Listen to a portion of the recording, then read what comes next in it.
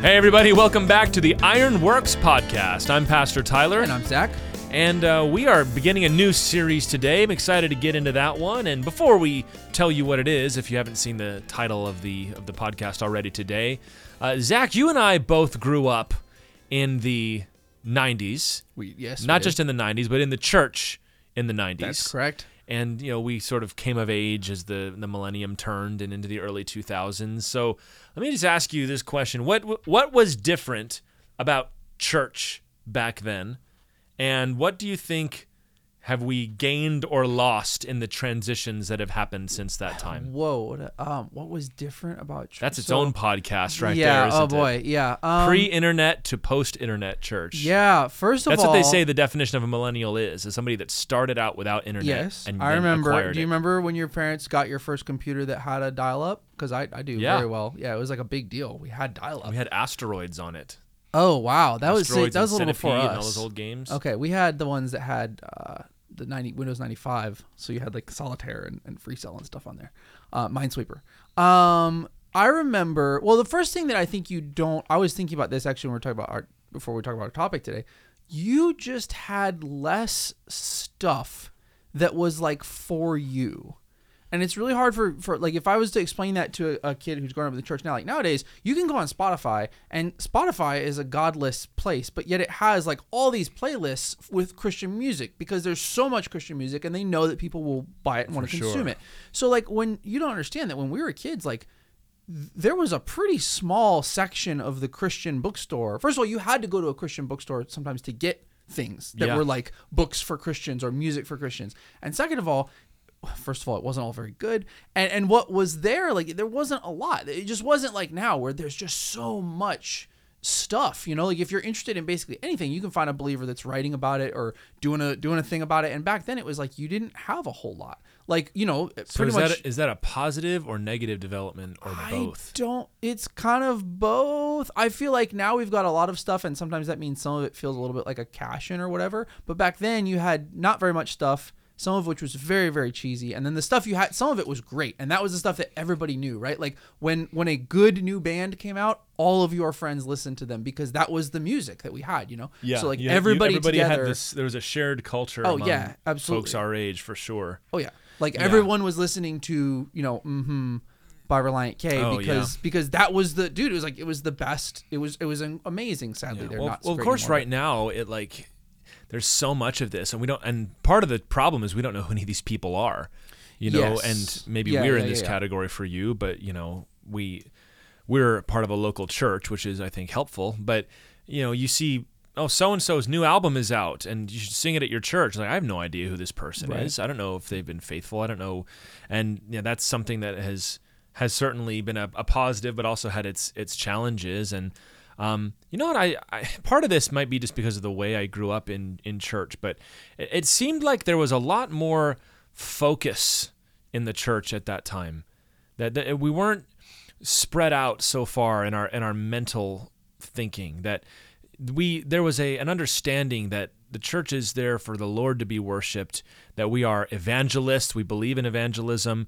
We believe in apologetics and defending the faith. And you know, there was a real sense of mission and togetherness. And I don't know when that might have changed.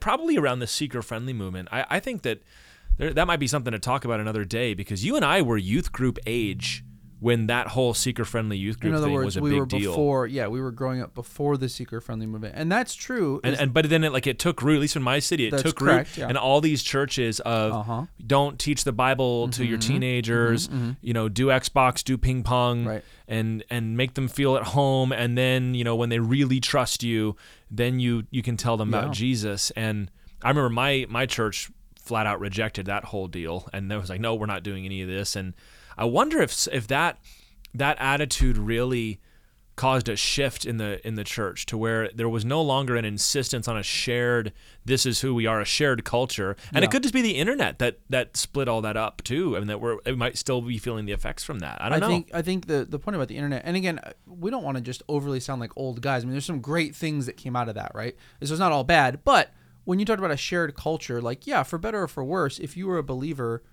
in the 90s, for the most part, we all kind of had some things in common.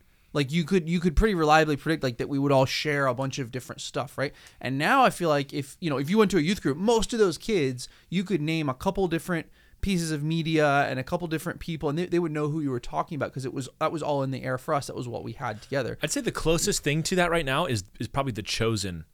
Yeah, everybody has seen ironically enough, not me though, but I mean, everybody has seen The Chosen and knows what it is. Right. And imagine that being like across the board. Like everybody read the same books and knew the same Bible teachers. Yes, and yes. Everybody, you Whereas watched TBN. Yes. You listened to the Christian radio station in your town.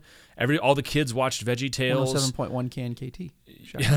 Yeah. But you're right. Everybody like there's a reason that I don't think you could do that with any Christian media right now, that you can still put memes up on the internet of VeggieTales, and any kid from the 90s almost. You might not even have been in a particularly Christian household, but you knew what that was. You can even hear somebody make a joke sometimes that's not in a Christian setting, but it's and you're like, voice. Oh, he went to church. Exactly, because he totally went to church, because he wouldn't get that reference otherwise. And so now with the internet, like I remember we started doing youth group ministry, you and me, in the 2000s. And the 2010s. Yeah, the 2010s. And so by that time, you already had the kids that came in.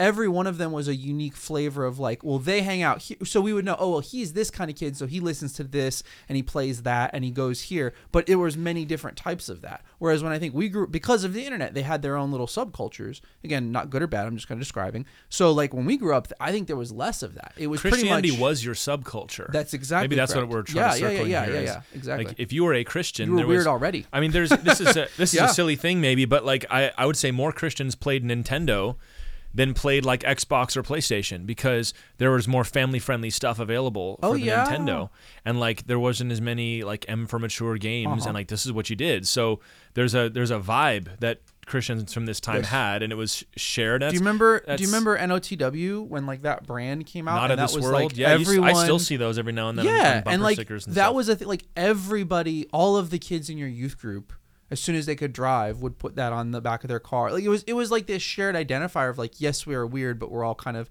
It was our generation's like Jesus Freak, or even like the Jesus Fish, or even whatever. That. I mean, the song would see the Jesus Freak. Yeah. Was a big deal. Like, wow, we're different from everybody else, and I think there's, I wonder if it doesn't feel the same, and it could be just that I've gotten older, but it really doesn't feel like there's that same solidarity anymore. There's a reluctance among Christians maybe to want to just be known as a Christian. Yeah. Like there's a.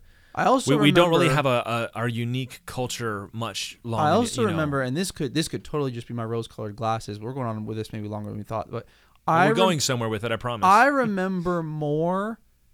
I remember less fighting between us as believers and more fighting between us and outsiders. Yeah, very much so. So what do I mean by that? When I was growing up, and this ties into the apologetics thing. When I was growing up, you were taught in church a lot, especially in the 90s. You were taught you need to know these things so that you can go out and talk to other people who disagree with you, who are going to try and change your mind. And, we all, I'm sure, have different bones to pick with some of that or ways that we do it different. But you know what? The cool thing about that was that the focus was we are together. There's the global church. Like you learned that apologetic stuff from other believers that you might not have agreed with on everything, but you agreed together on the essentials of the faith. Now, since the internet, I notice a lot of times there's a hesitancy of believers even to speak up on things because they're mostly afraid that other believers are going to round on them and tear them apart. Yeah, that's a change that I don't love as much. That's what we're going to kind of transition from here. Is one thing I remember.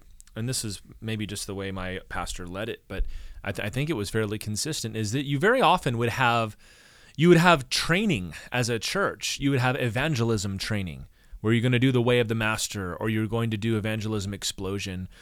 You're going to go through something like that. Do you remember when the Da Vinci Code book came out? And there was an awful lot of apologetics resources that came out. And obviously people didn't know what to do with it. The book was fiction, but it's like, here's the actual church history to help you respond to that. There was training related to Mormonism or Jehovah's Witnesses about how to respond when they come to your door. Like a lot of apologetics. And I would even say a lot of teaching from my perspective on the eschatology, on the pre-trib rapture, on here's why we believe this, and here's what we believe about it, and here's how to engage somebody in conversation with it, and how to defend it. There was quite a bit of that, and now that still happens, I think, but it's certainly not as much.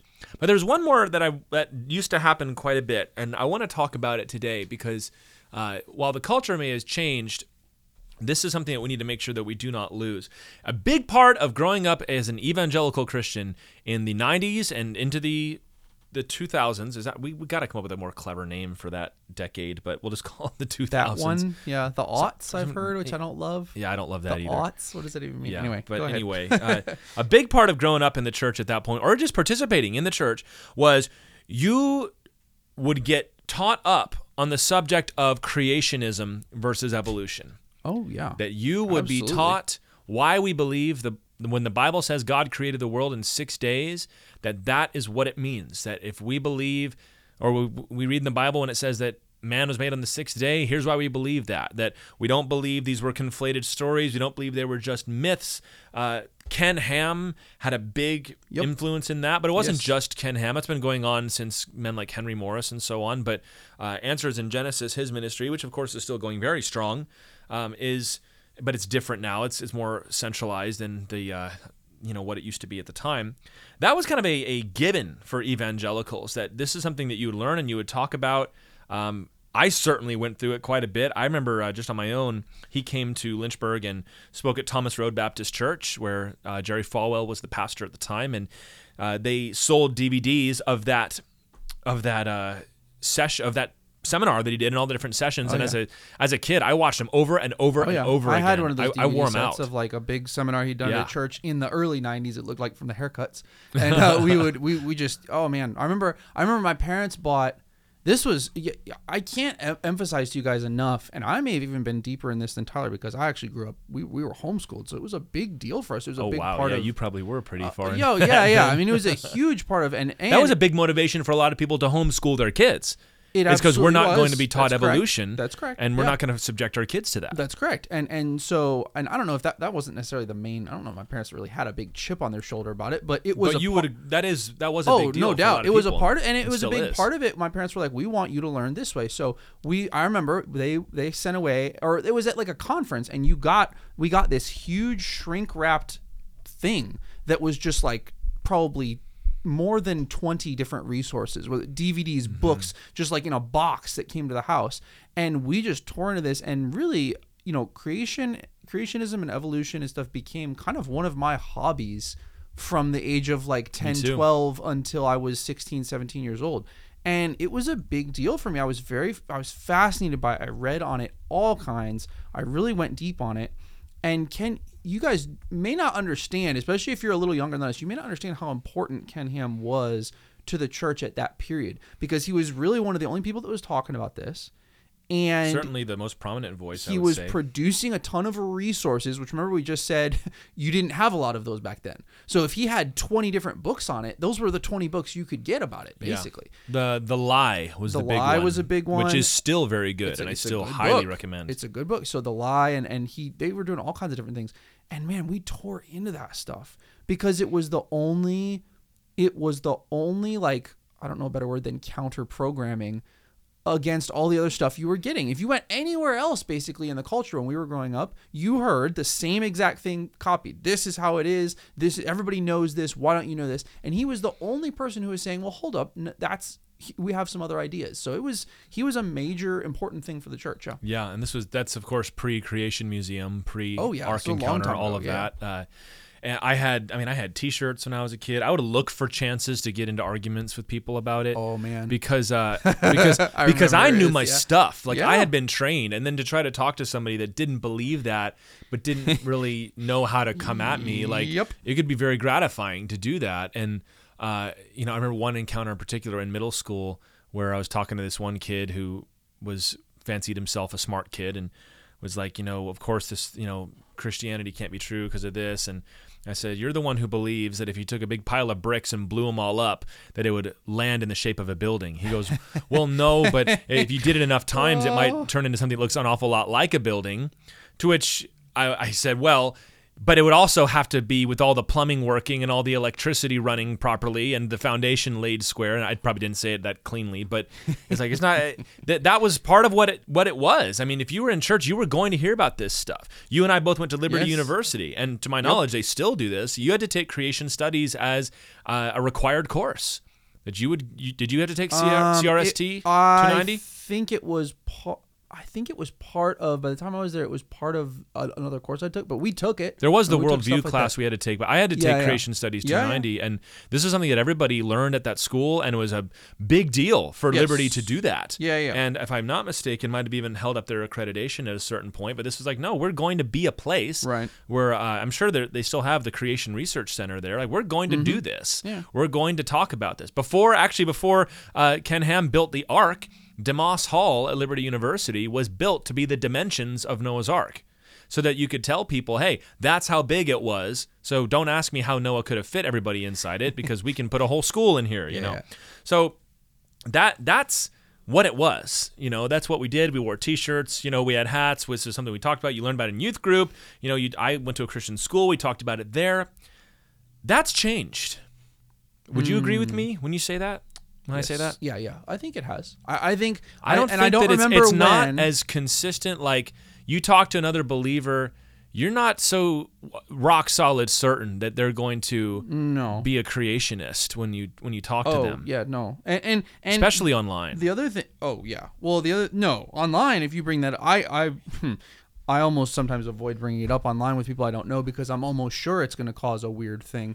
I don't know when that happened, but I know that there was a period where all of a sudden, first of all, I remember, we talked about me growing up, like, I was so into this.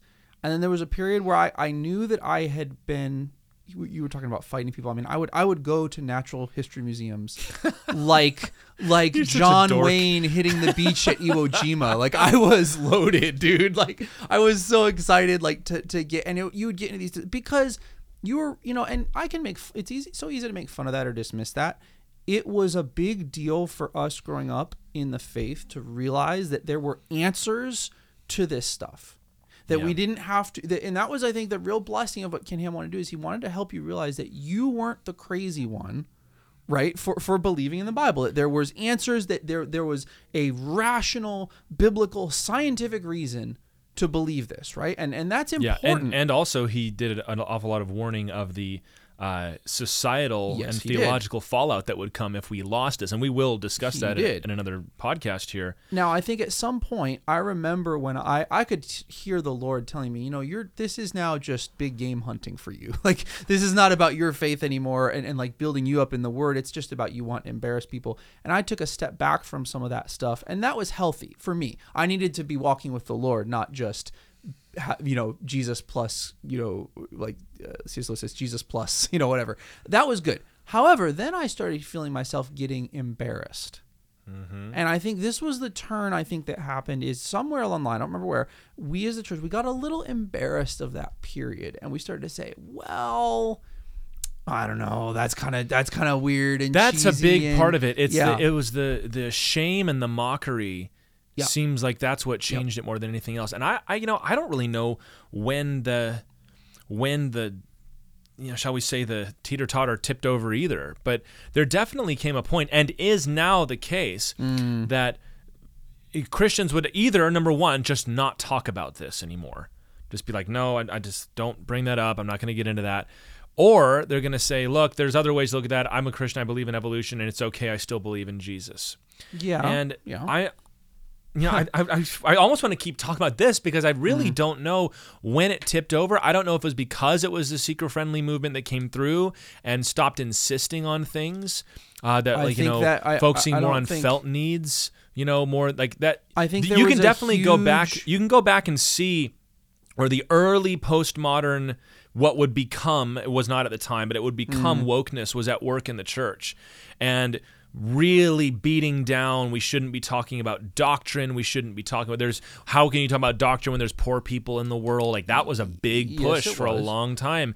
And then there was, I think a generation went off to college, more people than ever before went off to college, and were berated by their professors when they went to school, and shamed and mocked and made fun of. Many of them fell into sin, and there was a more general falling away in general.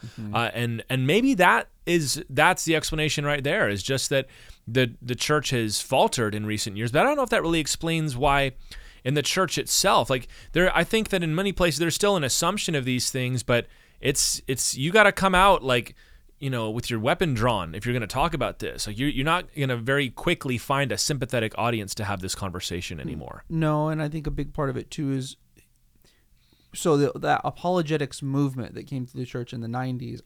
Sometimes there were some excesses, right, where it just became all about fighting, and it was more about winning arguments than about winning hearts and souls, right? Okay, sure, granted. The unhealthy thing is that we looked at that and said, what's really important is just Jesus. And when people said just Jesus, they meant stop talking about these things. Yeah. They meant, it's easy to see that now. They meant, hey, let's stop talking about things that anybody could disagree with. That was a big part of the unity was movement. a big push too. Yes, unity at all costs was the watchword for a long time. Right, and remember like what you said, or what we were saying is when we grew up in the 90s, you didn't have. Nowadays, you guys are so used to this era where you get on Twitter and it's nothing but Christians just ripping each other to shreds, right, over things from very important that I'd be willing to die on that hill to incredibly stupid. Right. And like, why are you doing that to another brother or sister? It wasn't like that. In fact, the pressure was more towards you have to agree. You have to agree. You have to agree. And I think there was so much pressure towards you have to agree. And Ken Ham used to talk about this publicly. He said, you guys are so obsessed with the idea that we all have to agree that you won't let anybody call out that this is an important issue. There was pressure in the church to, hey, let's not argue over anything, basically. And so I think once there was the little break in the dam that people started arguing over this thing, I think it kind of got to this point where it was like, look, you go over there and think what you think. We're going to think what we think. I don't want to talk about this anymore. And it was part of this general, I think, fracturing in the church where everybody started going to their corner, reading only their guys, and those people over there are weird and they're also kind of tacky and embarrassing and we don't like them. Embarrassing, those fundamentalists over there think that. I also think there was an academic sense to this too, where there was a lot of denominations have been afflicted by this because in many cases the seminaries are the engines that drive these denominations or that drive a lot of churches. And as we're going to discuss today and in other podcasts as well, the pressure from the world to you have to hold the line on this one, that started to affect Christian universities and Christian seminaries as well. And so you began to get Christian writers, and they were Christian writers, who began to write things to the effect of, this really is not a big issue. And we never have believed that it was a salvation issue, but it can become a salvation issue depending on where you take it. And it can be, shall we say, a shipwreck issue if you're not going to be on the lookout for it. But they began to write, we don't need to read it this way. There has been a more general anti-supernaturalist push in the church away from things like angels, away from, the resurrection is necessary, and creation was easy to go because I think a lot of people were living in the times we do. It's an easy one for people to go do. So you're saying I don't have to be embarrassed in front of all my friends for believing something nobody believes anymore, and I can still be a believer and be faithful to Christ, and maybe I'll just do that. I don't really know the answer to what happened, but it has happened. Yeah. And we're standing in a day where even myself getting ready to launch into this series here, just weighing carefully, is this something that I want to stick my foot in? And when I taught through the book of Genesis, just taking a couple deep breaths before I go off and teach those first couple chapters, because I know what the backlash can be. And what we want to look at today as we open up this subject is, first of all, I for one will declare I still believe that God created the world as the book of Genesis describes it. Like, I'm still all in on this stuff. And I hope that I've developed a more generous and kind attitude in how I discuss these things. But that's what the Bible says, and this is what I believe. And I want to look at today the general subject of Christianity's relationship to science. Because this is a very, very touchy subject for a lot of people. We're going to go down some paths today that maybe will get your dander up a little bit, or maybe you'd rather we not talk about, and we're going to touch into some areas that will be more social and political, maybe than immediately theological, but it's all to make a broader point that for folks that are going to talk about this subject, the immediate objection is going to be, you guys aren't scientists.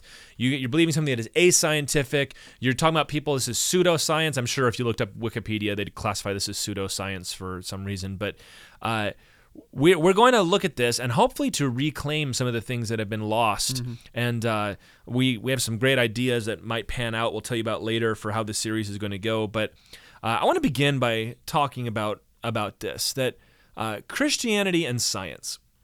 There's really two ways to break this down, and we're going to start with the more general one. When you say science, you can either say it with a lowercase s or a capital S, you might say.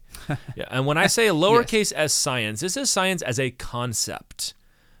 Science as an idea, as a philosophy, as a way of looking at the world, as a method more than anything else. Mm-hmm. Lowercase s, when you say science. Capital S is what those that are in the position of scientists and authority figures have declared to be accepted and approved according to the scientific method. Now, we are in conflict, obviously, with capital S science here. But I want to submit to you that we are not in conflict with lowercase s science, with the actual discipline itself. And I want to talk about why that is, that Christians have no problem with examining evidence, testing it, coming to conclusions, coming up with hypotheses and seeing if they're true. And in fact, Zach, I'll just hand this off to you. That whole thing came from the church in the first place, did it not? We invented that. I'm sorry. Tyler's 100% right. I'm not a scientist. I don't have any scientific training. I've read a lot about, we're not just shooting our mouths off here. We've read extensively on this stuff, and we do our best, like anything we would do. We would do our best to be diligent and to study. But I'll tell you what I have read about more than any other topic on the planet, other than hopefully God's word, is history. And the historical question is solved here. Even secular people will tell you that, like, sometimes. Well, sometimes they'll admit it, not always. Honest secular people will tell you that the idea to look at the world and that it was possible to uncover the way that the world worked and set out in an ordered way how that worked, to lay out laws, observations, conclusions. That is a byproduct of Christian thought. That occurred because unlike many other ancients who believed that the world was just a magical place, that was run basically by gods that were capricious that you couldn't understand, we believed that our God was a God of order and that he set the world up in a certain way and he controlled that. So from very earliest times, Christians began making observations about how that worked, and this goes back into during the Middle Ages and before. Go look it up. All of the great early scientists were believers up until about the Enlightenment, when some major things changed that we'll probably end up talking about. But this is kind of just, this was our thing. Yeah. Is that we realized that the world was going to be an ordered place because of God's character and because of what the Bible says. The Bible says it's the glory of God to, conceal a thing. It's the glory of kings to search it out. It says that, God, all these places in Psalms, it talks about how God orders the rising of the sun and its setting and the seasons. And those are all under God's control. So we said, well, God doesn't make mistakes and he's not chaotic. So therefore the world must be a place we can understand. Yes. And that, we ought to take another time to discuss the Middle Ages in general, the so-called Dark Ages, where everything was lost, and when Rome fell, there was nothing good that happened. It was all just terrible until, thankfully, the Renaissance started getting rid of God, and then the Enlightenment happened. Everyone conveniently skips over the Reformation in the middle of that time period. But there were, yes, a civilization fell, and civilization did not reach the peaks perhaps of Rome, but it was nothing to scoff at either. In these monasteries, these monks were studying the world. They were figuring out the calendar. They were studying. I was joking before that they were studying beans, and you reminded me that it wasn't beans, it was peas, or something. I don't remember. Mendel, whichever one. Studying genetics, right? That's what they were doing because, as you said, the belief that the world is ordered according to God's rules, and unless God decides to purposely intervene in what we would call a miracle, that there are rules that we can judge and we can study mathematically, that we can arrive at these things. And all of these early scientists were believers that were coming to these conclusions because of their theological convictions. Quite simply, when the pagan civilization was ashes, Christians were keeping the flame of civilization alive. Yeah. That's, you can call it the Dark Ages if you want, but if there were any light there, it was coming from churches and monasteries. They were the ones that were preserving all the reason that we have classical manuscripts to read from the Greek and Roman period is because monasteries were preserving them. Yeah. So like this is, that's a very popular atheist trope that society has just kind of swallowed, is that everything stunk when it was Christian, and now that we're back and to... it's literally you got to ask, well, then what gave rise to that, the Enlightenment in the first place? What gave rise to this belief in reason and in logic and all that anyway? And a lot of those folks were Christians themselves as well. That gets often forgotten by a lot of these people, that it has been Christians right there in the mix, and even down to this day, you've got men that are, people would say, well, yeah, back then, of course, they were all Christians because they didn't know any better. But now that we've got all this science, kind of the implication being, if you look at the data, you can only believe that there is no God, which is simply not true. We love to point at guys like John Lennox, who is, I believe, the head of mathematics at Cambridge University, who is a Christian. I think that's correct, yeah. Yeah, it's a foolish thing to say that if you're going to be a scientist, you can't believe in God, because there's tons of them that do, and do great work and do great research. And the reason for that is because the scientific method itself, while it presupposes, at least as it was developed, the existence of a God and an orderly and harmonious universe, that the process does not depend on whether or not you believe in God, because the process is, we're going to look at a phenomenon, come up with a hypothesis of why it is the way it is, and then we're going to come up ways to test that hypothesis and see if it's true or not. That is just basic fundamental science, that we're going to test things and find out what is true. It's agnostic. It has nothing to do with, it's not a religious set of claims. Everybody's like, well, the scientific method proves God doesn't exist. Like, the scientific method doesn't prove anything. The scientific method is a set of processes by which you make observations and then come to conclusions about the world. Yes, and of course Christians are 100% in favor of that. There are Christian scientists, Christian biologists, Christian paleontologists, Christian geologists, mathematicians, physicists, engineers. Love that. That's what we believe, that because it's so basic, and it really, in one sense, only works if you believe that there is a God that's holding all of it together so that you can test it in the first place. But the important difference is, and this is something that Christians from Ken Ham back to C.S. Lewis back to way before that have been standing on our heads and shouting, trying to get across. That process applies to what we see and can measure within the physical world. When you talk about questions of origins, or you talk about questions of God's existence or God's work in the world, those are not physical, naturalistic, scientific questions. They're metaphysical questions. Those are questions about which science really doesn't have a lot to say. Yes, because it's not equipped with the tools. That's exactly It's right. not like, well, Christians will say, like, science doesn't have anything to say about the existence of God, and which some atheists or secularists will say, yeah, that's true. That's why, we have to treat science as if God isn't real, and then if you want to believe it, that's just fine. No, that's not what we're saying. What we're saying is that you cannot devise an experiment to test the existence of God. Right. It's outside the realm of what you're able to test. And we will get more into this another time. But I mean, for example, origins, you cannot replicate the beginning of the universe. Right. You can't. So to the idea that we're testing it is like, well, you are and you're not, because there's all sorts of philosophical presuppositions that have to go into that. And even as time has gone on and you look at how science has developed, and there's theories about the quantum realm and dark matter and all the Big Bang that's been studied, and it's like, well, wait a minute, the universe shouldn't even work. The more you study, the more you find out about particles popping in and out of existence, or you talk about where is all of the matter of the universe anyway. It should be bigger, and we don't even know why gravity and nuclear force holds together. We have questions that we don't have the answer to. And to then say, well, we'll figure it out eventually, that's to have what we might call a science of the gaps rather than a God of the gaps, right? That eventually we'll figure this out. So all this to say, we are in favor of science and the scientific method with a lowercase s.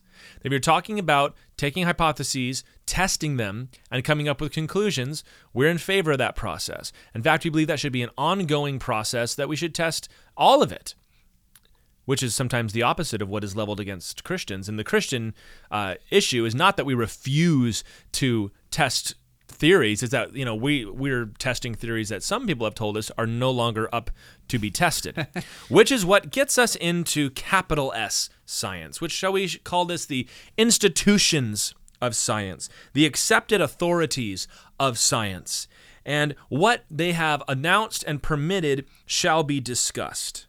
Now, when you start to bring this up, you immediately start to sound like a conspiracy theorist. You immediately begin to sound like you believe in a flat earth, or you believe in the boogeyman or any such thing. It's like, well, they're trying to keep it from us, man. And all right, I understand that. And I think that fact itself has kept many Christians either quiet or push them in a certain belief direction because they don't want to be lumped into that category. But I want to talk here for a minute, and this is the bit that might make some of y'all a little more uncomfortable than you're used to listening to us, about the corruption of science as an institution here. And I want to start with something that is pretty clear, and I think at least most people can agree has taken place, and then we're going to move a little closer, and then we're going to finally bring it back to the subject at hand. Let's talk about the coronavirus pandemic. Uh-oh. We all just, we're already there. We just lived through this a few years ago, and there were all manner of discussions and debates that were being had at this time, and the repeated refrain that we were hearing over and over again was to trust the science, and that the scientists have made their discoveries, they've figured out what is about to happen, and you have to listen to them or millions and millions of people are going to die. Now, I'm not about to take a political stand on these things. I have opinions on them, and if those bleed through, that's all. I can't really do anything about it. But let's talk about the things that everybody, I think, can generally agree upon. Yeah. Part of which is the institutions of science were making claims about what they knew before they knew things. They were giving advice. They were telling us what, not just us, lawmakers, what policies to pass, what rules to enact, what prescriptions, no pun intended, were to be given to the situation based on information that they did not have at the time. Do you remember, for example, early on when they were telling us COVID does not travel through the air, it only lives on surfaces, so if you wipe stuff down, you're good. Mm-hmm. That was like the first couple weeks. Then it turns out, actually, that's really not going to help you at all. Right. Everybody's got to wear masks, right, to keep transmission from spreading, and everybody's got to stay home. That's the best way that we can just kill the virus. And if you sanitize everything, then it'll be okay. And then the vaccine came along. And again, I know I'm getting to touchy territory here, but just I'm making a broader point. The vaccine comes along. You get the vaccine, get your 2 shots or whatever it might be, and you won't get the disease, you won't pass it on to somebody else. Okay, now it turns out you can. Well, if you get this booster though, that'll really help you. Oh, now you need a second, now you need a third, now you need a fourth. You might need them indefinitely.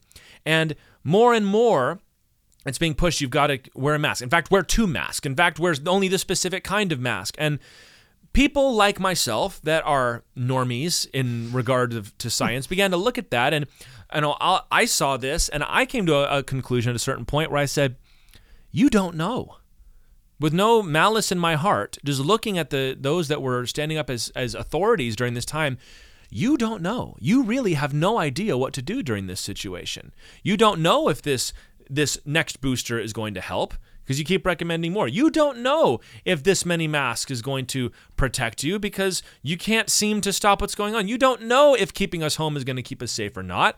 And that's when you started to see an awful lot of other scientists, like you had your uncle perhaps that had his own theories about, lizard people, but like there were other scientists speaking up during this time, epidemiologists, doctors, whatever, saying various other things, such as if this is a virus, staying home isn't going to help anything because a virus has to run its course, like the flu, right? And there's really not else we can do about it. You had sociologists coming out and saying if we keep the kids home for too long, they're going to have trouble going back to school, or there's going to be matters of depression. You had, economists that were collaborating and saying, look, the longer we do this, we're not really doing any better, and it's been years, and what about the fallout of this?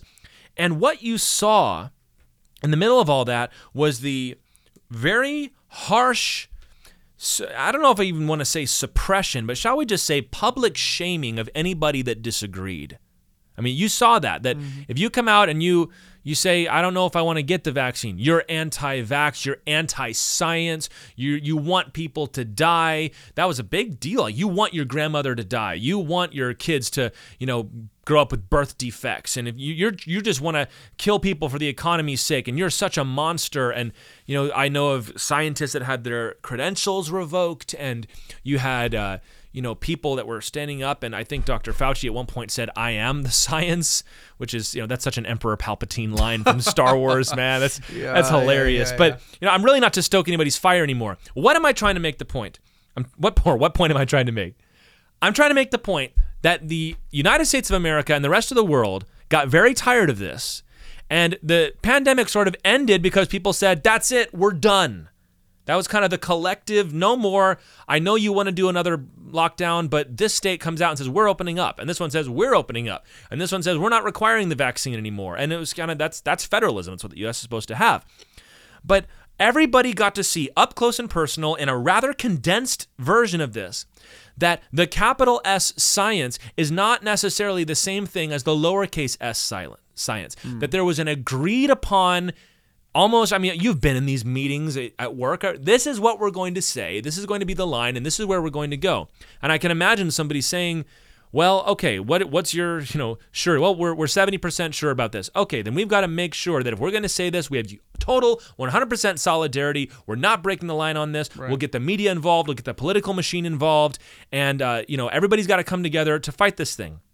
Now, if you truly believed, I'm not even positing bad actors here. You might think that, and maybe somebody's going nuts in the comments. I sure hope not. But, that let's give them the benefit of the doubt. If you think this is the best way to do it, then you're going to want to push it, because if you truly believe you're saving millions of lives, okay, fine. That's emergency powers. It's what has to happen. And early on, everybody was pretty much in solidarity on that we're willing to come together and fight this thing. But as it became clear that, to be kind of crass, you're sort of making it up as you go, that we tried the vaccine. Oh, turns out we need boosters. Oh, turns out you need more than one booster. Or don't use a mask. Actually, guess what? Use a mask. No, definitely use 2 masks. Or, it's okay if you go to the, some of them were just kind of silly, right? It's okay if you go to the restaurant, you just have to wear a mask when you get up to go to the bathroom or something. And people got really frustrated with that. And I believe, and you can tell me if you agree with this, Zach, that the average person's trust in the institution with a capital S science has been shaken because of what they saw during the pandemic. Would you agree with that? The average person is going to be a little more skeptical the next time somebody comes out and says, well, this is what the science says. Because I think before that time, there was this kind of I don't know what to call it even. There was just this 1950s kind of mentality of well, that's a guy in a white lab coat. He wouldn't, he's a rational, factual person. They wouldn't exaggerate, or they wouldn't change what they say from day to day, because it's the facts. It's just, look, it's right there on the sheet. That spreadsheet tells me, we had that. And I don't even know that that's necessarily a bad thing to have. The issue became... Certainly wasn't a presumption of trust. Yeah, and the issue became, I think, exactly what you're talking about, and this is what we're talking about. When we're talking about the capital S science, we what we really mean, and this is why, Tyler and I talk about Ken Ham a lot as a guy who he should have the honor of a prophet, right? Where he wasn't thought of, he wasn't respected in his day, right? He's not dead, but I'm just saying, when he was talking about these things in the 90s, he was pilloried, absolutely shredded publicly by people, laughed to scorn, including by people within the church, because they said, "Oh my goodness, you're setting us back. Why would you teach such stupid things? You're such an idiot." On and on and on. But one of the things that Ken Ham said is, he said there is a difference between the scientific method and science as a religion. He hammered that. He would never let people up on that. He said, you're not teaching science. You're teaching the scientific religion. You're teaching naturalism as a religious system, a belief by faith that there is only materialistic naturalism. And what we saw, I think, in the last couple of years, and I think it's even bigger than the COVID stuff, honestly. I think it went into a lot of other things, right? I think we are seeing publicly a lot of people who wanted to hold, and we're not into conspiracy theories, guys. Please just chill in the comments. I'm not going to read it. We saw a lot of people who really thought that level of authority would allow them to just say what they wanted to happen and have it come to pass. Well, we are the scientists, and so this is the science. But then in real time, people were pretty rapidly seeing, like you said, not only maybe didn't they know what was going on, but we really rapidly saw that they were changing. They had to change. They had to change what they said. And look, that's just good science, right? Like at the end of the day, the facts change and you're supposed to change. That's what science is supposed to do. But when it happened so quickly, or when sometimes they would resist changing because it would not look the way they wanted things to look, or because it didn't line up with what they wanted things to be like. Yeah, you had the power of the state behind it too. I mean, that it was enforced. It broke. Like what's the word? I mean, police, right? I mean, in certain places, police would come to your business or your house and shut you down. I think it broke people's brain a little bit, and they started asking questions like, and look, this shouldn't really surprise you because there's all kinds of things that are like that. You know, we joke all the time about this, with diets, right? Well, last year, low carb was good, and this year they're telling you to eat nothing but bread and meat. Like, and we laugh about that, but the center of that is, hey, guess what? If you're a person who just trusts the science, well, the science changes on these things. If you go read scientific papers from really smart PhDs from the 30s, they'll explain to you why smoking cigarettes could be good for your health. And right. We just don't think that anymore, right? So when you say the science, and this is why Ken Ham used to hammer this, he would say there is not the science. There is the scientific method. We are looking at the world. He used to say all the time, the data is one thing, but everyone brings their own interpretive layer to the data. So you don't get to claim the data as yours. The data is just there. It's just the data. Those are the facts. But everyone, he would say, and I think he's right, everyone brings their presuppositions to the facts. I do. I presuppose before I look at the facts that there is a God, that he created the world, and that everything that I observe should fit into that framework. So do naturalists. They presuppose that there is no God, that he did not create the world, and everything should fit into that framework. So when we understand that everyone does that, and I think when it's shown to us so publicly that, hey, the scientists with a capital S are starting out with some presuppositions and then they're doing the science, right? Yeah. And that's a big thing that I think people realized altogether. And they're presuming to, I mean, what rubbed many people the wrong way is you're presuming to make laws based on this unfolding process that you are trying to pretend has been settled and decided. And they were certainly trying to give off the aura early on of, don't worry guys, we fixed it, it's going to be okay, when no such thing was true. Why do I bring this up? Because I think this is perhaps a cataclysmic event in our culture where people are not going to be so quick to just say, oh, I believe in science, like the guy from Nacho Libre, I believe in science. Like, yeah, but those are people. Those are people with plans and with dreams and goals and the things they're trying to do. And if you're a big conspiracy theorist, like, oh, this was always planned, they wanted to make this happen. Oh, whatever. I'm not going to get into that. I'm just saying, if you were able to see in that instance that science is not always what it appears to be or markets itself to be, then I think you'll go along with us. Here's another example of this. Not only is it made up of people, right, that are manipulating data or withholding certain information or only allowing one thing to be talked about. Again, touching on the political realm is what many people, including myself, have an objection to when it comes to climate change science. Is not that I have I'm a normie here. It's not that I've done my research and like, oh, well, it turns out that climate change isn't real. That's not anybody, or it's not my objection anyway. But here's what I've noticed, and a lot of other people notice too, is you say that the climate is changing, that global warming is happening. It could very well be, for all I know. But your solution is always some version of, therefore, vote us into power and we will have authority over everything so that we can fix it. And I go, I'm just a little suspicious of you. And in fact, it makes me a little suspicious of your science too. If that is your only solution, like you're not willing to say, okay, fine, if we can't do that, let's look at something else. Or, well, there are possibilities that something else is going on. There's this lockstep, like there was with COVID, of this is the way it is, this is the only solution, and it involves our party or our group being in complete control of everything so that we can save the world. This is the only scientific conclusion that smart and good people accept. Yes. You're why, stupid if you don't believe Why this. are we hammering this over and over? Well, friend, I honestly think, Tyler, and this is, you remember, like I'm not trying to toot my horn, but I'm not just saying this. I've done some work on this. I've read for years and years and years on this. I've read people so much smarter than me on this who are believers. I've read some people who are not believers on this. I believe that that's exactly the situation that we find ourselves in with origin science. Yes, absolutely. I think that that's exactly where we are. That basically what happened is sometime, and it was a long time ago, Darwin, Origin of the Species is what, 1860s somewhere? That's a long time. And by the 1920s already with the Scopes trial, we're having kind of a moratorium on this. We're like, you know what, we're going to teach this, and this is the way, and you need to kind of, accept this and whatever, right? So it's been a while, basically, where the scientific community has locked horns on this and said, this is the answer.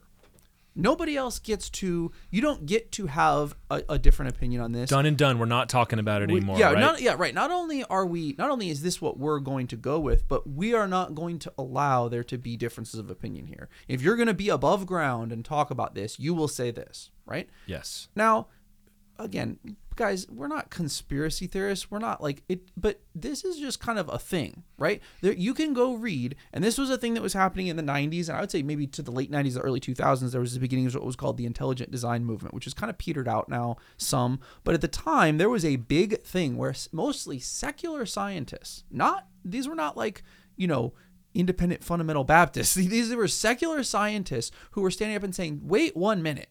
You won't even let me pursue my research line to a conclusion because you don't like the direction it's going. And as soon as they said that, they would get blackballed from their research institutions. Their funding would get pulled. Their careers would be over. Multiple different cases like this. And these people kind of became this loose collection of rogues who said, well, what if we don't think the origins question is answered? What if we think that there are problems in the Darwinian explanation for where things came from that cannot be solved, and we want to be able to look at alternate explanations? I think did you mention Stephen C. Meyer already? I have not mentioned him yet. He was a big one there. Yeah. What Michael Behe, all these guys. Yeah. We're going to move on here, but just what I'm trying to tell you guys here is, if you saw this with the Rona, with COVID and the pandemic, if you've maybe seen it in climate science, all I'm trying to say, if you have noticed that there can be an ideological push behind the science, and you're not so sure about that, I'm trying to tell you, the church has been on this for a long time. Gosh, yeah.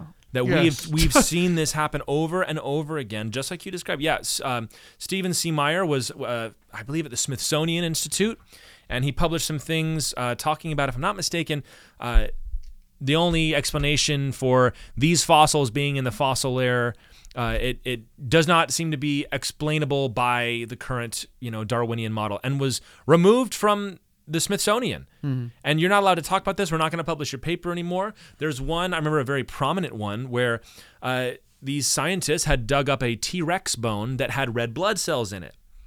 And now red blood cells don't last those millions of years, which you'd think would be a fascinating, like, whoa. Seems interesting to me. Like, how is this possible? They bring it to this event.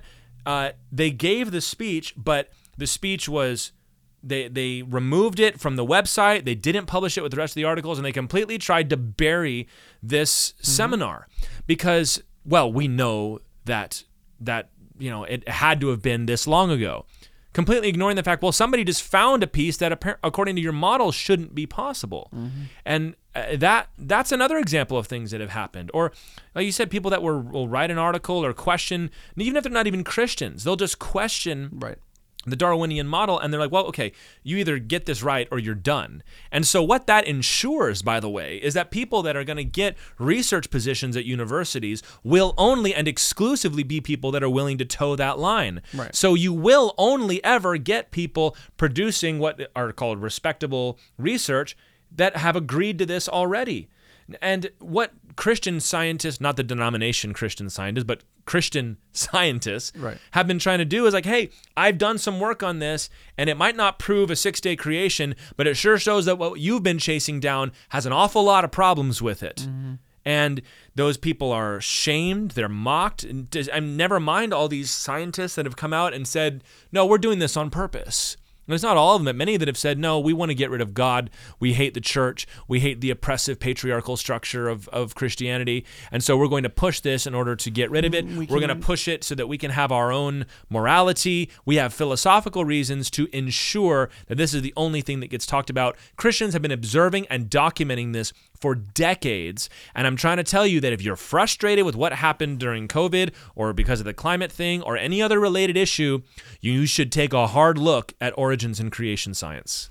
And that's, like, again, I don't even think you have to be a particularly politically or agenda motivated person. No, and I'm really trying not to be political here. Yeah, because it's not about focus that, on a very guys. specific thing. There's so many people, really, people who ordinarily I disagree with them on a lot of things because they're rather liberal, and they are constantly bemoaning what's called, like, basically the institutional capture that happens in their field, and it doesn't even have to be science, where it's like we can't even talk about anything anymore because there's only one acceptable answer. And this happens all over the place. Nobody really disagrees with this anymore. Everybody sees that this is happening in universities. Now imagine that you were trying to study the origin of the Earth, which by definition, there's some philosophical questions there. It's not just data, guys. You can't go out with a test tube and figure out what the origin of the Earth is. You have to bring some philosophy to that, right? You have to bring some metaphysics to that. Imagine that you were trying to study that, but you had your both hands tied behind your back because the only acceptable answer is within a naturalistic worldview. That is what the scientific community has been doing essentially since Darwin.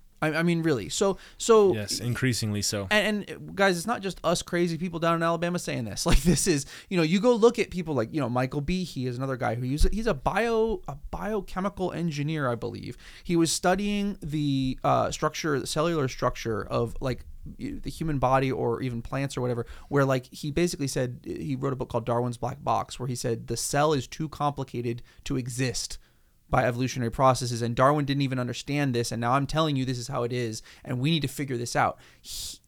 Michael Behe is not a believer, not even close. Like, he was just saying we need to figure this out, and he got blackballed for that. So this is a very common thing that's happening, and what Tyler and I are trying to get to is this idea that, look, guys, as a believer, we can get over this feeling of embarrassment or this feeling of, oh, I have to apologize for or make all these, like, double back handsprings to explain why I don't accept the scientific consensus on evolution. Look, guys, there is no scientific I'm just going to make a little tiny prediction. There's not going to be much of a scientific consensus for the next couple years about a lot of things. That's good. That's healthy. That's normal. The scientific consensus is not science. That's not how science is supposed to work. Science is the consensus is what's supposed to be challenged. Right. Science is a process whereby part of the fun. Exactly. Like, that's what good science is. So the idea that we need to, I think a lot of times Christians have and we do this in a lot of areas, we have this weird respectability chip on our shoulder where we feel like we have to prove to people that hate us and hate God that we're smart and normal. Guys, they're never going to believe you're smart and normal, and just accepting what they say about how old rock layers are doesn't change that. So chasing after them saying, please co-sign me and, like, make me cool is, like, I think it's a futile pursuit. And also, by the way, even if you were doing that, increasingly, that's going to make you look rather silly as we begin to realize that they don't really know what they're talking about. There's an awful lot, and I don't have the quotes right in front of me, but if you pay close attention, you guys, I mean, there's an awful lot of rumblings that come out every now and then that, like, this whole thing is a giant bubble and it's going to blow at some point, especially as you have more international scientists that are contributing who are not bound by the same ideological pressures. I remember a while back there was an astronomy thing that came out in the news, and there was some astronomical discovery where the person said this is not explainable by our current models of the universe, and was immediately ravaged by other scientists saying, well, it's a shame that he has to bring his faith into this. And the guy's like, I'm an atheist. What faith? I'm not bringing faith in this. Right. Because there's an immediate hair trigger response. Mm-hmm. And we're trying to show you now is, guys, that to disagree with the science, first of all, is very scientific. Secondly, is you're not just disagreeing with what has been not always demonstrably proven. It's much more what the group has agreed we're going to say. Right. And Zach, you and I have both spent some time in the university. You can have this picture of people in the universities as these, like, pristine, monks that never, just stand on the truth, and they're completely selfless, but not realize the incredibly manipulative and political and backbiting kind of places these are, where everybody is constantly scrambling to get published and to stay published and to stay on top and to force down other thoughts and other theories. And now you're in this weird place where people can see it. And now you've also got this whole other group that are, delegitimizing science from another area. Math is racist, and that whole crowd that's are kind of ripping it up, from the foundations, right? And we find ourselves, weirdly paired with those that have despised the church for so long and saying, no, we believe that science is a good thing. It's a good endeavor. But I want to just make sure you watch out that you're not confusing that capital S science with the lowercase s science. So here's where we stand, is that we're in conflict. And there are those that say, well, I want to be smart. I want to be clever. I went to school and this is what they taught me. And the Bible does not teach that. So the Bible cannot be true. There's this sense that science is objective and the Bible is not. And so once we've tested things, well, then we've got to go back and reinterpret the scripture, which is exactly the opposite of how Christians are supposed to do it. We can be mistaken in our interpretation of a passage, but we're not talking about like, when it says the sun rises in the east and sets in the west, that does not necessitate a flat earth, for example. But you're talking about something orders of magnitude greater than that. And we'll have a whole podcast where we talk about the theological implications of this. But we are certainly arguing at a disadvantage here when we want to try to talk about this, because it's real easy to win internet points by dunking on Christians. And internet atheists love to use like, well, where are your facts and logic, man? Use these words that like, do you even know what empirical means? Because you're not using it properly, right? And it's like, well, or what you're teaching is really creepy. That's another favorite atheist term for some reason. It's like, well, you're just so stupid, and this has already been proven, and science has already disproven creation. It's just kind of said that like that, and it's very hard sometimes to sit there and say that's not true, because it makes you sound, silly, because you're standing opposite this giant scientific social apparatus, which in most cases we'd be happy to go right along with. But when it comes against matters of the faith, then we're going to say, no, we're willing to disagree on this one. And I mean, what do we really do here, Zach? What advice do you have for somebody that's going to come across this kind of stuff before we start getting into like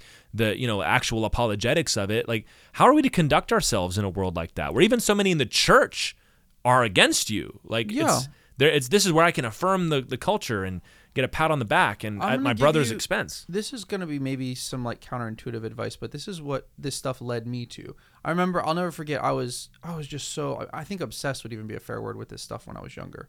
And it was just nothing but because I think at the end of the day, I wanted to prove my faith. I wanted to be able to have, like you said, facts and logic and empirical reasons to believe. And I remember I ran into something that I didn't feel like I had adequate proofs for. I was trying to study the whole like starlight and time question, which is like, hey, if we know the stars are X far away, but that's billions and billions of light years away. So how do so that proves, right? And I saw all these answers for that. And there's like actual astrophysicists who are believers who have studied this, and they have good explanations for it. But at the time I was just struggling with it. I didn't really understand how that would fit into the scripture. And I remember I was praying about it, and the Lord said, look, you understand. I just remember so clearly the Lord said to me, you do understand that you're going to have to take this. You're going to have to trust me, right? You're going to have to take this on faith, right? And I said, oh, yeah. Like, all these answers are good. You have good reasons to believe you have good answers in your faith, but I want to gently encourage you. If you're struggling with this stuff, I would like to encourage you to begin from the place of faith and go from there. If you try and do it the other way, it's very common that you will shipwreck yourself. If you constantly are running around trying to see how many Reddit atheists I can debunk so I know that it's okay to believe in Jesus, let me just share with you, friend, and maybe that's where you're at right now. Maybe you're so obsessed with like, I've got to find all these online people and prove them wrong. I'd like to lovingly tell you, like, that's the opposite way. You have to start between you and the Lord in your heart, asking yourself, do I trust the Lord? Do I trust him that he would not lie to me about things, that his word is true, that I have good reasons to believe the authority of scripture? We've done whole podcasts on this stuff. If you have accepted those things, then this stuff kind of lays out pretty easily, and it takes a lot of the fear out of it for you. If you're shaky on that, and then you go into this feeling like, well, this guy, he's got a whole YouTube channel, he must be right, you're going to be in a little bit of a weird spot. Yeah. I always tell people, like, it's okay to just kind of ignore most of the internet. Yeah.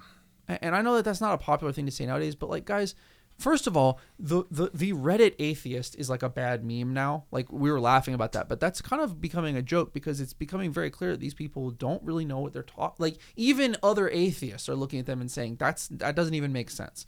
So if we're going to look at those people and they're going to be the guide for whether we think it's okay to believe the Bible, we're making a mistake. We're measuring ourselves by other fallen human beings with fallen intellects. That's not how we do this, guys. We start out with God's word. We start out with the Holy Spirit. We start out with understanding the world according to Scripture. And then we go from there and we look at data and evidence and science and all that, and that's all good. But if you do it backwards, I don't know, Tyler, what do you think? I feel like that's probably not the best way to go forward, is trying to feel like, can I get enough proofs for my faith from unbelievers to feel okay? Yeah, you don't want to get validated by unbelievers. You know, what you have often is you meet somebody who, you know, they themselves haven't proven. They didn't sit in the lab and, you know, right, and do this. Like they've, you know, they want to be thought of as a smart person. Right. So you find out what smart people are supposed to believe, and you believe that and defend it with all your heart. Therefore, because I believe that the earth is this many billions of years old, or because I believe in evolution, or because I believe in what, name your thing, right? That makes me smart. Not that, oh, I agree with what the smart people said. I now am smarter than you. And therefore, anybody who disagrees with me is stupid. And that's why they speak to you that way. Whereas we want to come at these things saying, I know you're not stupid, but neither am I. So let's talk about this. And if you're really so strong in this, let's have a conversation about it. And we are going to have all these conversations. We're going to talk about, what does the Bible say? We're going to talk about what science has to say about this, and we're going to look at the theological implications of it as we go through. But it's very hard. I will just say I know it is hard. You've got to be strong in your faith. You've got to trust that this is not something that's going to affect the gospel of Jesus Christ, but that it can become a threat if we don't address it, and so we're going to address it. Evolution has kind of become an article of faith now for the world. Like, you believe in that really has. Evolution exists, and it's amazing to me how you get guys that want to try to pair evolution with Scripture, and look at somebody like Jordan Peterson, for example, who's not a believer, but normally a crowd that would want nothing to do with the Bible will listen to him talk about the Bible, or, Pinocchio, because he's also will bring in like evolution and talk about how that supports all this. And it's like, oh, now I can breathe and accept this because he still believes in evolution. And that is like such a strange shibboleth for our culture to have, that you have to believe this or we're not going to take you seriously at all. And when you watch this, somebody gets in a debate over the existence of God. That's where the person wants to take it. I remember an interview, it might have been Ray Comfort of all people that did this, but he interviewed somebody and he, you want to talk about a 90s kid touchstone is Ray Comfort. Yeah. Yep, that's right. What a great name for a Christian, by the way, Ray Comfort. Yeah. But he interviewed a scientist at a university, and he said, do you believe in evolution? And he says, of course. And he goes, why? And he says, because there is no God. Which I thought was so fascinating that it was backward. How it was backwards. It's not, I don't believe in God because, Richard Dawkins, who's a, kind of the atheist revival preacher, the tent revival guy, he comes along and says, we don't need to believe in God because we have evolution. This guy comes out and says, no, I believe in evolution because I don't believe in God. And I think that is more true for more people. And there are many Christians that have tried very valiantly to demonstrate, hey, just because you believe in evolution doesn't mean that God doesn't exist or that the Bible isn't true. And they're right. But boy, are they ever fighting a losing battle, because people know in their gut, if this is right, though, really isn't everything that you're talking about just made up? And then there are other Christians that want to come along and say, yeah, guys, it is kind of all made up, but that doesn't mean that we can't still benefit from it. Or we just, there's always you hear some really disappointing pastor online who's just like, guys, believe whatever you want. Like, that's not what pastors are supposed to say. Believe whatever you want.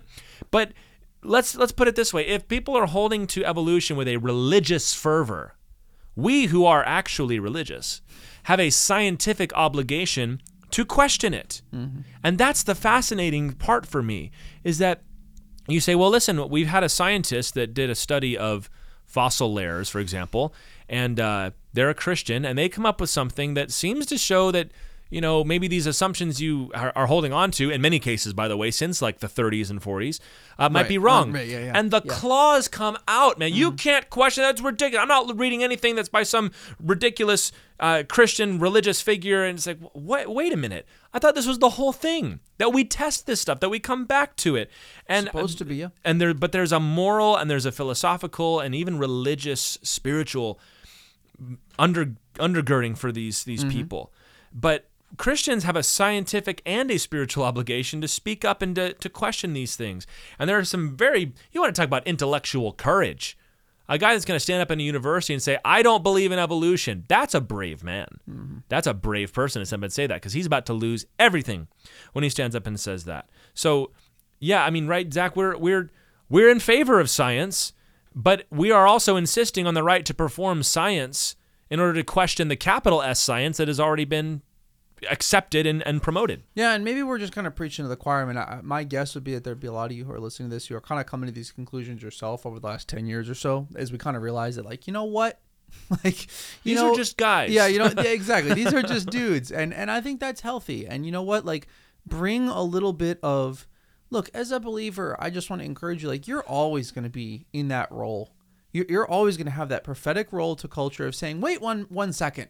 That is who we always are. And we need to be comfortable doing that in this area too. We need to be comfortable saying, wait a second, you can't just scare me by saying, you can't just throw some slogans at me and say you're a smart person and ride off into the sunset. I'm not scared. Bring me a reason. Let's talk about this. And as a person who's spent probably too much time on this, it doesn't actually take that much time.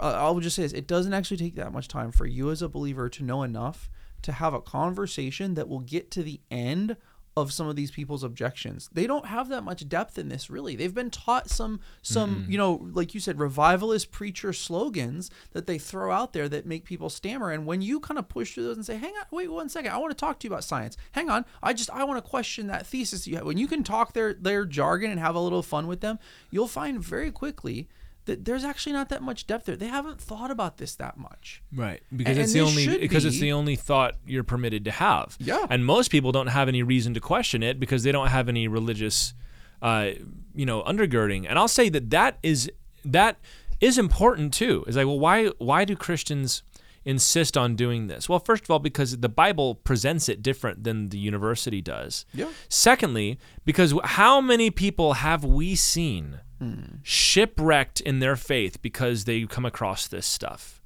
That we know, somebody in your life is like, I just can't believe this anymore. Well, what really did it? When once I got to college and they started talking about evolution, it's like, man, I'm an idiot for believing in this stuff. We've seen it happen. But here's the thing. We know that the Bible is true because we know what Christ has done for us.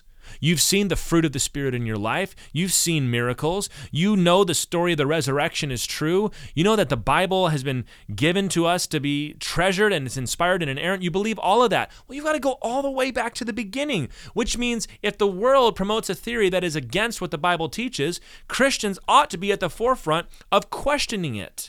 Because listen, I know that this word is true because of everything that Christ has done for me. I have faith that it is true because of everything that Christ has done for me. And that includes opposing this thing that you have just said. And as a matter of getting the gospel out, I must speak out against this thing that is going to slowly work to erode the foundation of the gospel in somebody else's life. At the very least, guys, like I think it's maybe we're speaking to, I'm sure, to a lot of people that are in ministry.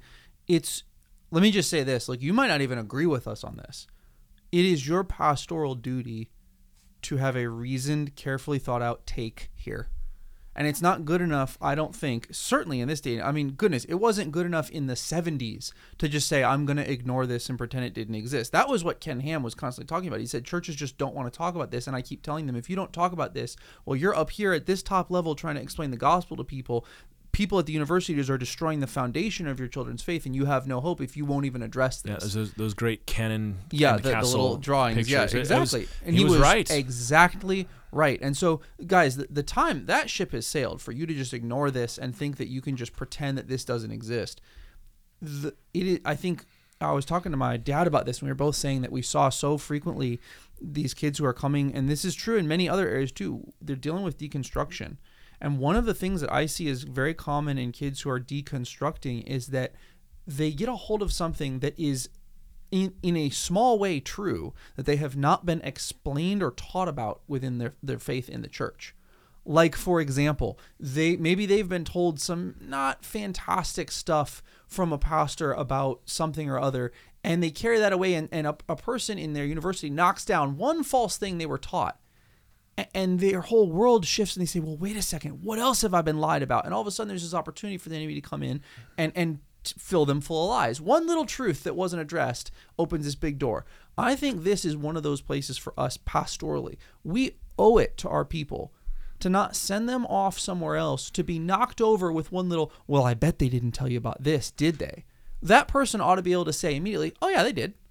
Yeah. We talked about this. No. My pastor isn't hiding his head on the sand in this. We talked about this. He had some answers for this. He's not a PhD in rocks or a PhD in fossils, but he did explain to me that it was knowable and there were some people we could talk to. You owe it to your people to have prepared enough to at least inoculate them against the easy wins that the enemy wants. And that's really what it is. Yeah. It's almost this vaccine thing. Is the enemy just wants this easy win of, well, I bet your stupid pastor didn't tell you about evolution.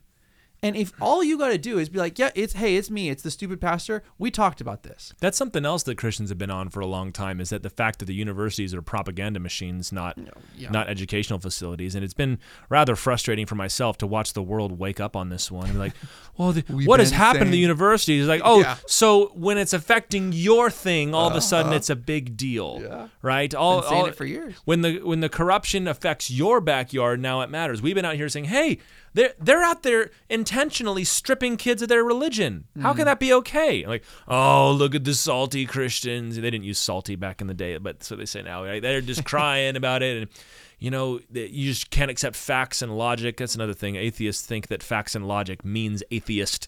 Right. They don't realize that those words, have a definition. Like, facts and logic matter. And so one more thing I will insist upon when it comes to matters of science in the church and Christianity and creation science and evolution, all the rest. It does not matter if we are pursuing this research because we are Christians. It does not matter if there is something we want to be true, and that is why we pursue this research. Because that's how it's very easily dismissed. It's like, well, it's biased research because you just want these things to be true. That's not scientific. That's not how science works. Science is, okay, yeah, maybe they did. Let's take a look at what they came up with.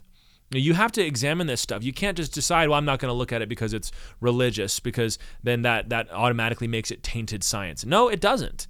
And say nothing of the fact that y'all have things that you want to be true too. Right. There's things that you're chasing after that, many people have said the quiet part out loud many times, and there have been those that have collated those examples. But the question shouldn't be, well, do I like what the Bible says? The question is, well, when it comes to the age of the earth, or when it comes to, these very bold claims that are made about the evolutionary family tree, and somebody comes up and you don't like that they go to church, but they come and poke a giant hole in it, you can't just say, forget him. You've got to look at the hole and say, is this legitimate?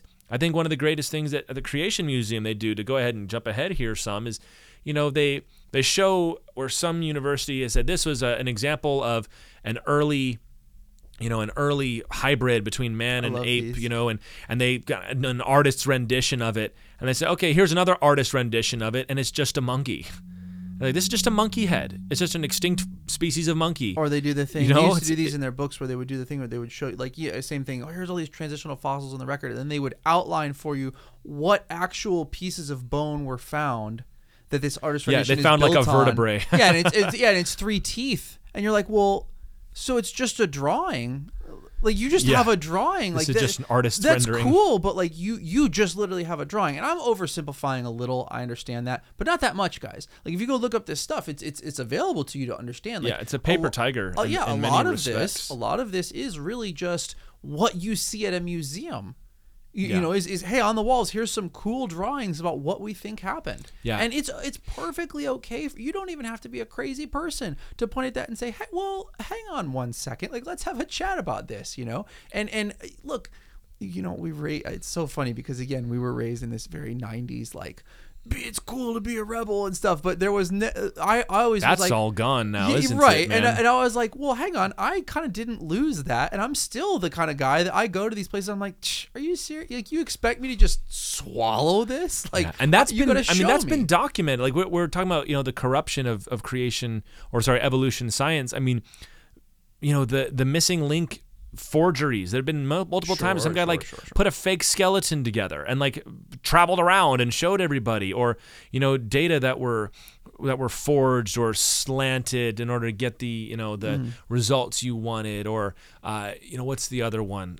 There's a real famous one where this happened. Oh, that little picture you probably saw in your science textbook of how an embryo starts out as having has gills, right, and then it gets which just scales, and it's like no. Those aren't gills. That's not what it looks like. Right. But they keep on putting the picture in there because it's helpful for people to grasp. They put the exact but that was made up.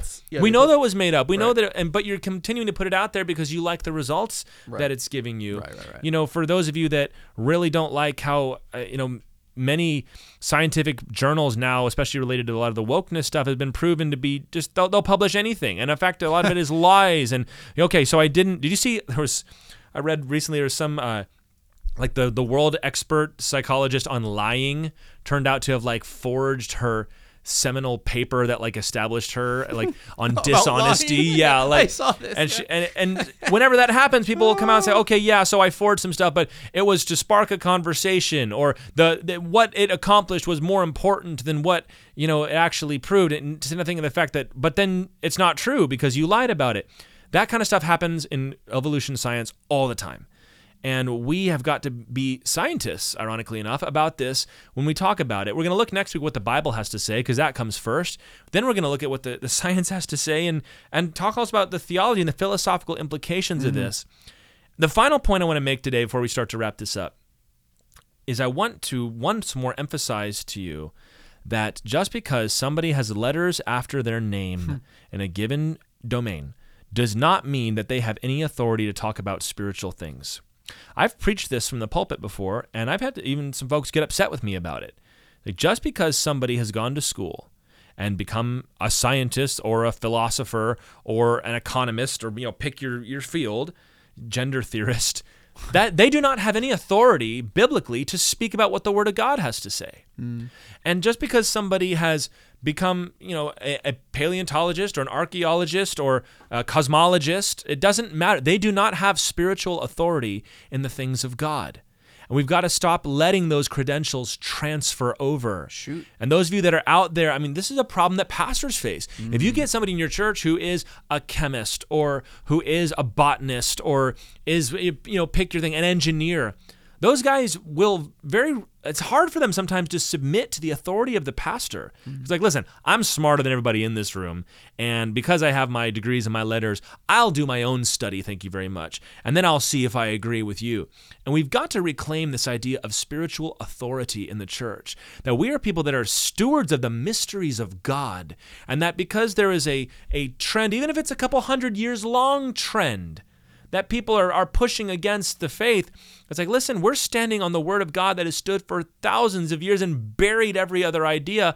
I'm not just going to jump ship to this one over here because that's what everybody happens to be thinking now. Those scientific credentials do not transfer to the spiritual realm. Shoot, there's a bunch of schools from which I don't even care if it's a PhD in divinity or whatever. I'm not going to listen to you, let alone, if you're from, and this should be simple, guys. Like, what does that have to do? What do you have to do with me, right? Very good. You're like you said, you're a student of rock layers. Excellent. Explain to me why that makes you an authority on Scripture. Explain to me why that makes you a leader filled with the Holy Spirit to explain to this flock what we should think about.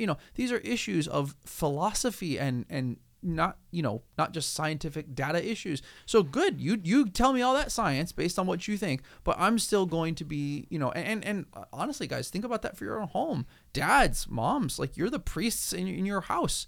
You shouldn't allow there to be this double kingdom in your home of, well, this is what we think about the Bible, but if it's anything else, we let these smart people tell us what to think.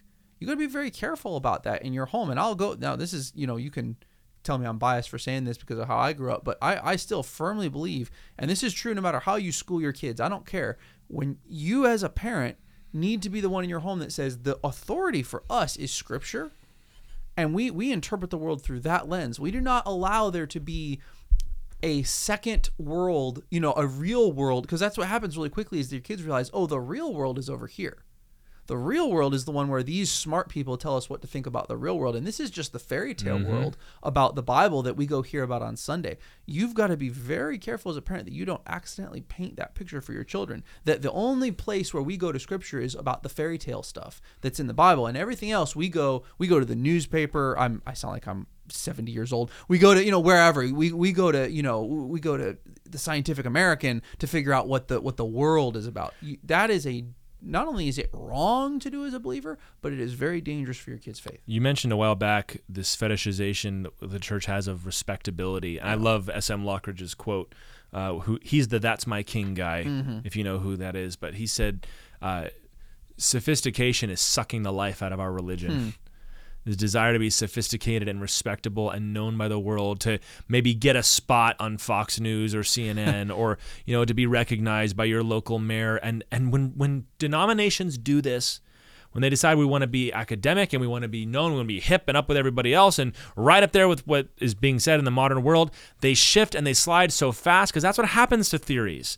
And those denominations fail. And one of the reasons I love being a Calvary Chapel pastor is we do not place a premium upon higher education. It's about your faithfulness and your walk with the Lord Jesus, that's a great worldwide model. Like we want to see, you might not have the opportunity to go to seminary if you're living in Bangladesh, right? But if you're faithful and know the gospel and can study the word on your own, the Holy Spirit will guide you. Yeah. And the church needs to make sure that we're never hitching our wagon to any theory, ever. That's what happened with Galileo. There's a great article in a book that I read where they're like, Galileo wasn't burned because he was denying theology. He was burned because the church had hitched its wagon to a certain kind of science, and he was questioning that. Galileo was a Christian. That never changed. It also was the Reformation. They were just kind of burning people in the Catholic Church a lot back then. That was just kind of what happened. But I want to just ask this question at the end. What is your priority? Is your priority to serve the Lord? And even if it means you're going to be embarrassed in front of other people about whatever it teaches, or are you going to say, I will believe the Bible, but if I come across something that is proven to me in a way that I can accept it, then I'm going to have to go with science on this one. Then you need to check your heart here. And you need to stop letting...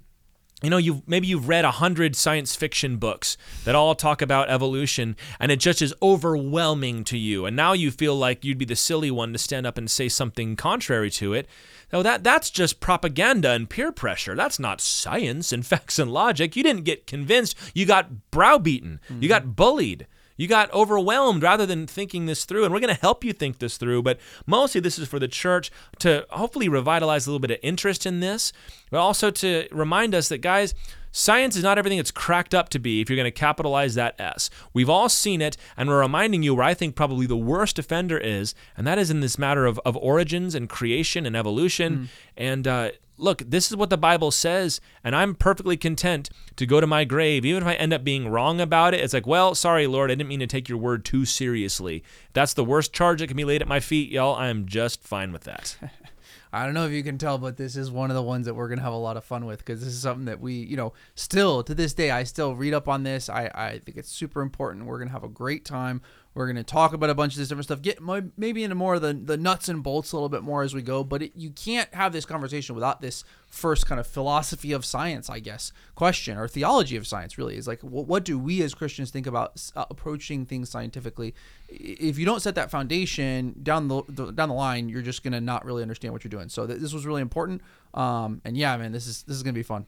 Yeah, so hopefully just kind of frees you up from some of that initial shame and squeamishness about looking into this kind of stuff, and let's just look at what the Word has to say and stand on that. So we're going to be getting some recommendations about reading and videos and things you can check out as we go through. But in the meantime, we will see you next time as we look at the text itself and kind of set the parameters of what we're going to discuss. We'll talk to you all later. Thanks, guys.